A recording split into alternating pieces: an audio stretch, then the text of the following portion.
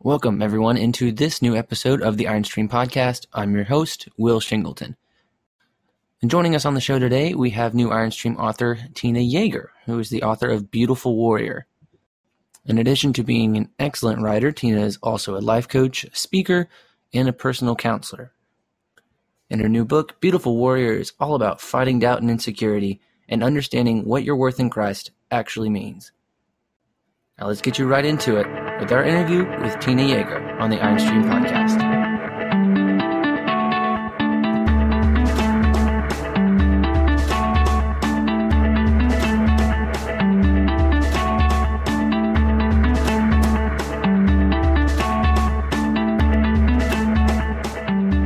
Hello, everyone, and welcome into this episode of the Iron Stream Podcast. We are fortunate enough to have one of our esteemed authors on the show today, Ms. Tina Yeager. She is the author of Beautiful Warrior. Tina, how are you doing today?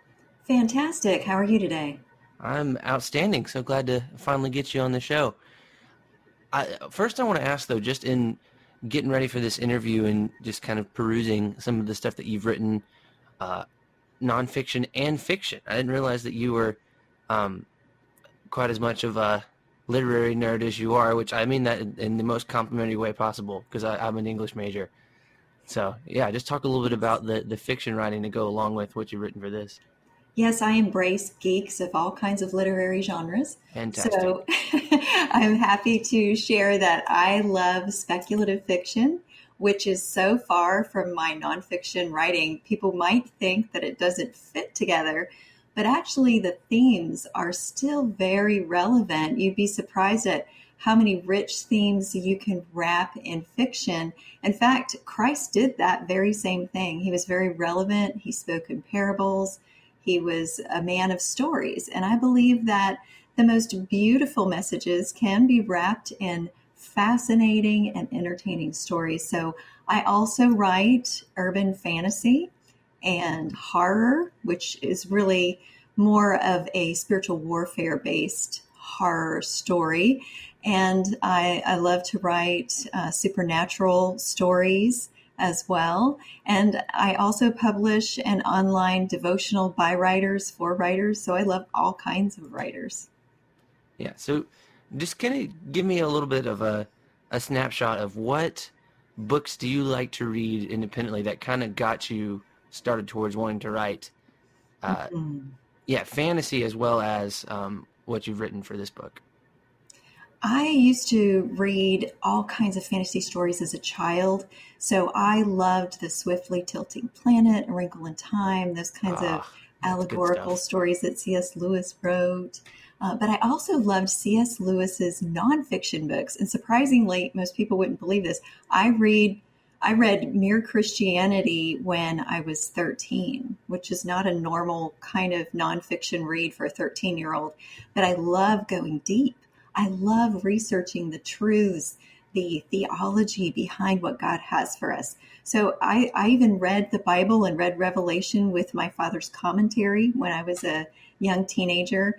I love seeking deep into the truth of God. And I also love reaching deep into truths that are hidden in fiction and the beautiful craft of story. Frank Peretti's novels always captivated me as well.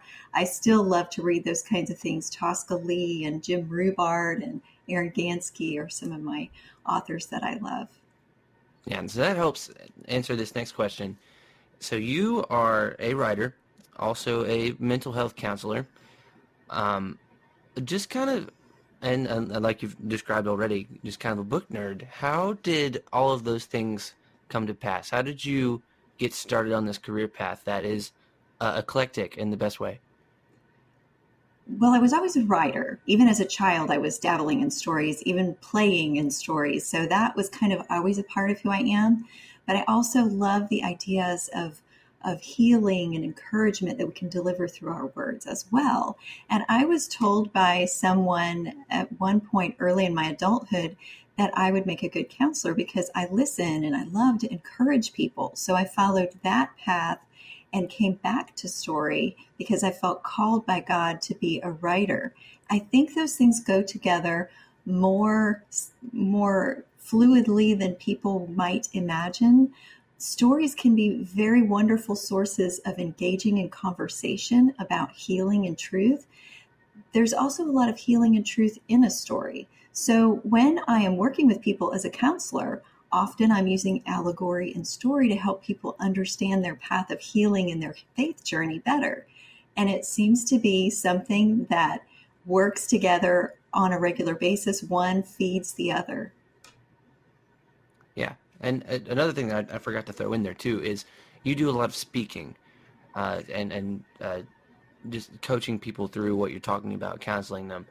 So how, and I'm always curious to people that make this transition, because I think it's really interesting, people that speak versus people that write. And you're obviously not uncomfortable with doing both. Was that a difficult thing for you to do, to get out in front of people? You've written your ideas down personally, which is a pretty intimate activity, and now you're out in front of people. What's the difference like there? I actually love speaking. Most writers don't. So I want to encourage those who are introverts that don't like it. It's okay. God will make you able to do it, because even those of us who are extroverts, if you're not a little bit nervous, you're not valuing your audience. So just use that nervous energy to fuel your drive and your will to do your best. However, I actually do thrive on the idea that I can love all of those people in the audience. I can bring an encouraging thing to each person out there. That just energizes me, because it's part of my gifting to be a storyteller in writing and to be a storyteller from the stage. So I actually thrive on it. I enjoy it. It fills me up. When I'm too long alone in my little office, I start to lose energy, because I am slightly extroverted on the Myers-Briggs. I'm not super extroverted, but a little bit. So I need some of that. Yeah. And so you do a lot of interactive stuff, which I think it kind of feeds into that a little bit. You're also a fellow podcaster, which a lot of people may or may not know. You've been on other people's and you have your own. And I think that's really interesting, because like you said, a lot of writers are very internal people, and even though they're expressing their ideas externally, like it's very much just an outpouring of their inner thought process. So yeah, just tell me a little bit about, we'll get into Beautiful Warrior a little bit here. What was the process like leading you to, and I always ask people this because I'm fascinated by this whole process. What got you to the point where you're like, I need to write an entire book about this topic? As a counselor, I found women coming into my office over and over again expressing a low self-worth, a lack of a sense of purpose, not understanding their potential and their esteem. And it was something that I personally struggled with so much. And I wanted to reach more women than I could reach in my office or from the stage or from any personal platform. And the only way to do that is through the vehicle of a book. Yet it was very, very difficult to write such a personal story. I needed help with editing. I needed help with all kinds of things, because editing when something is right at the end of your nose is extremely difficult and challenging. Yeah. So just kind of take me through that process. I mean, why was editing and getting the book produced, I guess, is what you're getting at here. Why was that such a challenge for you, and who helped you, and how did that help get you to the point where you're putting out a book? Well, first of all, I had written some of the material already, but I thought it was horrible because it was so personal. It was just pulling all of this. It wasn't just clinical. It wasn't just a story. Some of it was storycraft in the way that I write the story and the way that I converse about my life and the things that I've gone through. And some of it's clinical. Some of it is tips and practical ideas to help you get through. If it was only those two things, that would be fine. That would be just like everything else that I'd written before. That would be super easy. But when you're writing stuff that's about you, it's very, very hard to be up close to that. And when you're talking about your process of having low self-esteem, it triggers all of this stuff of self-criticism while you're writing and while you're trying to edit. So I asked Eva Marie Everson, which is also a writer with New Hope Publishers, to help me with the editing process so that she could be objective with it. And she assured me it wasn't as horrible and worthless as I thought it was. I almost thought maybe I wouldn't publish this book, in fact, because I was so frustrated with trying to do it myself. But I asked her, I said, there's so many women that struggle with self-esteem. I really feel compelled to get this message out there. It's too important for me to give up on it. And I want to encourage other writers who are writing their own stories not to give up on a story they're called to write just because it's hard. Get someone to help you. So Eva helped me go through this process first. And then when I got it to New Hope, it was workable. So it wasn't as much of a mess as it was before I handed it off to Eva. And then Ramona Richards with New Hope is fabulous. She is an amazing editor, and she made it even more beautiful. So she did a tremendous job. And I'm so grateful for all of the people who put their work and effort into making this message a vehicle that women can metabolize, that they can find it delicious to read. It's beautiful to look at. They did such an amazing job. I'm so grateful. Yeah, and you mentioned this a little bit in there. So in terms of target audience, who you had in mind when you were writing the book? We always ask how church groups, how Bible studies, whomever, how did you envision this book to be used within a church community context? Absolutely. I think it's a perfect place for people to get in a small group, a large group that's broken into small groups, or in their book club to discuss this, or even just with a friend over coffee to go through this. I think it's easier to deal with those personal issues in an authentic way if you're discussing it with other people. I think that's the best way to be healthy about looking at your journey to growing self-esteem and significance and seeking the truth about your identity in Christ. Yeah. So talk me through a little bit headspace-wise. Tina sitting down to write Beautiful Warrior versus Tina sitting down to write something on her blog versus writing urban fantasy. What is the process like between all of the different types of writing that you've done? Because I don't think we've interviewed somebody who's had that sort of dexterity, so I'm very interested in this. What is the difference in mentality like between doing each one of those individual things? Some things are the same and some things are different. Obviously, you're still trying to work on making something a beautiful sentence so someone can gobble it up and find it delicious to read.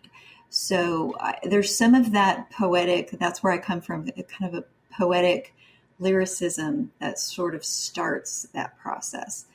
However, with a nonfiction book, what you're envisioning is that person out there that needs the message, the woman who is struggling with a sense of self-worth. Maybe she's had a past where she felt so shamed and so hurt and so beaten down that she just can't grasp how much God loves her and what she means, or that she could possibly have potential and purpose in the kingdom of God. So thinking about that woman and how valuable she is and how much she breaks my heart, and writing to her is part of that process for a nonfiction book or for a devotional, thinking about the person who is in need and my own struggle that I can share with her to give her hope. Then the fiction process, I'm thinking about immersing myself in a story and what those characters feel, more than I'm thinking of an audience recipient. I have them in mind a little bit too, but all of those things often come when I'm in the middle of prayer. I can be meditating on scripture or in prayer, and suddenly these ideas will come to mind, and I'll need to kind of try to remember them and ask the Holy Spirit to bring them back to mind when I'm at my desk. But a lot of that comes from the Holy Spirit equipping us for the story, for the message in different vehicles. Hey guys, just wanted to take a second to remind you that Tina Yeager's book, Beautiful Warrior, is available wherever books are sold and on the Iron Stream website. Thank you guys so much for listening to this episode and other episodes of the Iron Stream podcast. Let's get you back into it with our interview with Tina Yeager.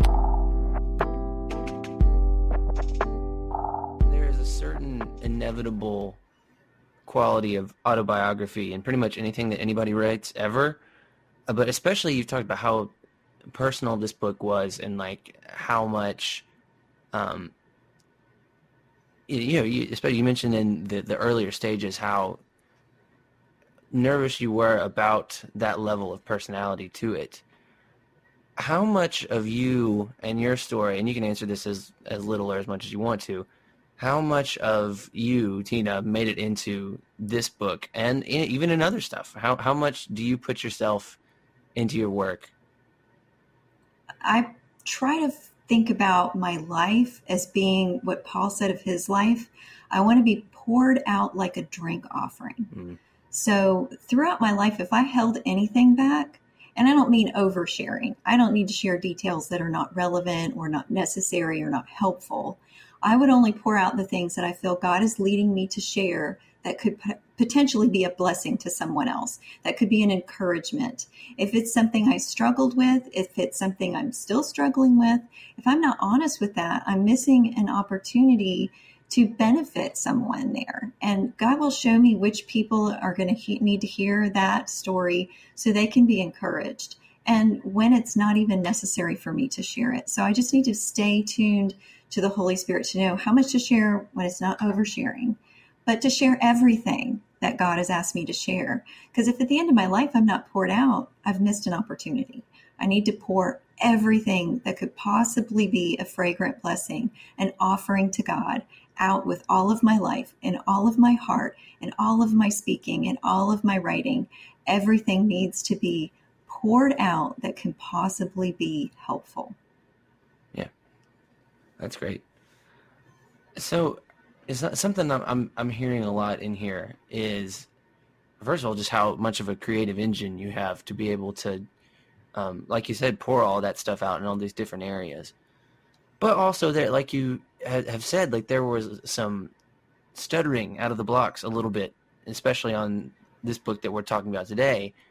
What I'm curious to know is, for somebody who has written in all types of different areas, how did you start? And like, for the person out there that has all of these ideas or has something from their personal life that they want to fashion into a story, how would you advise them in terms of being able to convert that not only into a story structure, but into something that, like you said, that is appetizing for somebody to want to read?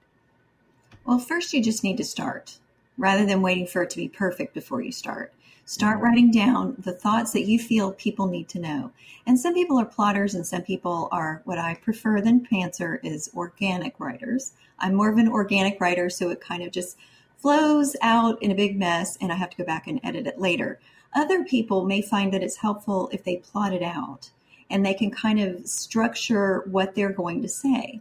But either way, whatever you pour out, whatever you dump out, you're going to need to find critique partners and editors to help you craft that. And you need to go to writers' conferences and workshops and develop and hone that craft until you have a beautiful project. No project starts out perfect. Nothing worth doing is easy. And most artists will tell you they've had to really put 10,000 hours into their craft before they become a master at it. So be willing to perfect the gifts that God has given you. Invest those talents, as the scripture tells us. Don't bury them. Don't expect to give it back exactly the way it was handed to you. Work on building it until it's the best it can possibly be. Put your efforts in alongside God's gifts and be willing to do the hard work. It is hard. It is hard to move past that process. It can take years before you get the message that you're meant to get out in a book form. Be prepared to persevere and be patient on God's process so that you come out with a good product, not a good enough product. Yeah. And just listening to you talk through that, I think there's a very interesting parallel to be drawn between the life of a writer, the life of a creative in general, and the life of a Christian, someone who, has that desire to commit, but maybe a fear of committing, and understanding that there's going to be a lot of pushback and give and take and fashioning. So just kind of give me an idea of how has your relationship with the Lord developed and grown and just been changed through this whole process of, bearing your soul to anybody who's going to read any of your stuff and just growing as a writer? Well, if I knew how hard it was going to be at the beginning, I might have balked a little bit more at the process. But God didn't tell me how long it would take. He didn't tell me what it was going to take, but he just told me to step out of the boat. And I think we need to be obedient in the moment that God calls us just to step out of the boat. And there were times when he and I were kind of at words because I didn't understand how to persevere. I didn't have it in me to persevere at the very beginning. And he had to teach me and shape my character into one that developed perseverance, which, like I said, I didn't have at the beginning. I had to have him shape me into the person I needed to be as he was shaping the book into a product that he wanted it to be. So he equips those who are called. He doesn't call the equipped. This has been said before. It's not my own saying. But we need to be willing to trust God that he can make us able where we are not. And he's never going to call us into something that we're already able to do. He wants to be with us, helping us, discipling us, growing us in that process. Yeah, and through both of those processes, there's a great degree of vulnerability. And I'm just imagining, especially as a young writer, putting stuff out into the world and having it be critiqued like that. I think that's most people who are put in that position, that's one of their biggest fears is judgment and somebody saying that their stuff isn't good enough. But that's at a certain level, that's a really important part of the process. So how did you, especially early on or even, moving forward, how did you learn to deal with that and not get so discouraged to the point that you quit? Well, I won't pretend that I wasn't discouraged, because if I pretend I wasn't discouraged, that could be very discouraging for those who are. Mm-hmm. It was discouraging at the beginning. I kind of got thrown in the deep end. I went to a writer's retreat and we did the first page thing, and my first page was put up and everyone was hangry. It was the last one before all of the panel of judges went to lunch. So they got really snippy and silly and were making fun of it and asked if the writer would like to identify themselves. I was mortified. It was all I could do to get back to my room before I started bursting into tears. So I can tell you there were times when the rejection was extremely painful and I was discouraged. But the word courage, which is what it takes to persevere and move past those moments, comes from the Latin root heart. It is in our heart that we find the love of God that helps us get through that. And courage isn't the absence of fear. It's doing what God calls us to do, doing that right next thing that he is going to equip us to do, even when we're afraid, even when we don't think we have what it takes. He was there with us in those moments of discouragement to strengthen us and help us take that next right step. So after I finished crying, we went for a walk together. But he didn't let me do that until after I'd finished crying, because I said, okay, can we go? Can we get out of this? I don't want to keep sitting here on the floor crying. And he's like, oh, you have a few more minutes to cry yet, and then we'll go for a walk. And we did. We went for a walk, and he renewed my spirit, and he helped me stand back up again. And the rest of that retreat was fine. It actually ended with us laughing together with other writers who were discouraged. And I would also encourage people who were going through anything in their faith walk and their faith journey that's hard, to get a community of fellowship around you, to keep you encouraged, because we're not meant to go on this journey all by ourselves. We're not meant to be alone. It's not good for man to be alone, God said in Genesis. Yeah, that's awesome. So I'm just terribly curious about this. One last question, we'll get you out of here. So let's say somehow through some very unfortunate circumstance, Tina Yeager gets stranded on a desert island and she can only bring 3 books. Which 3 books are you bringing and why? Well, of course I would bring a Bible. That would have to be one of the 3 books. That would be essential.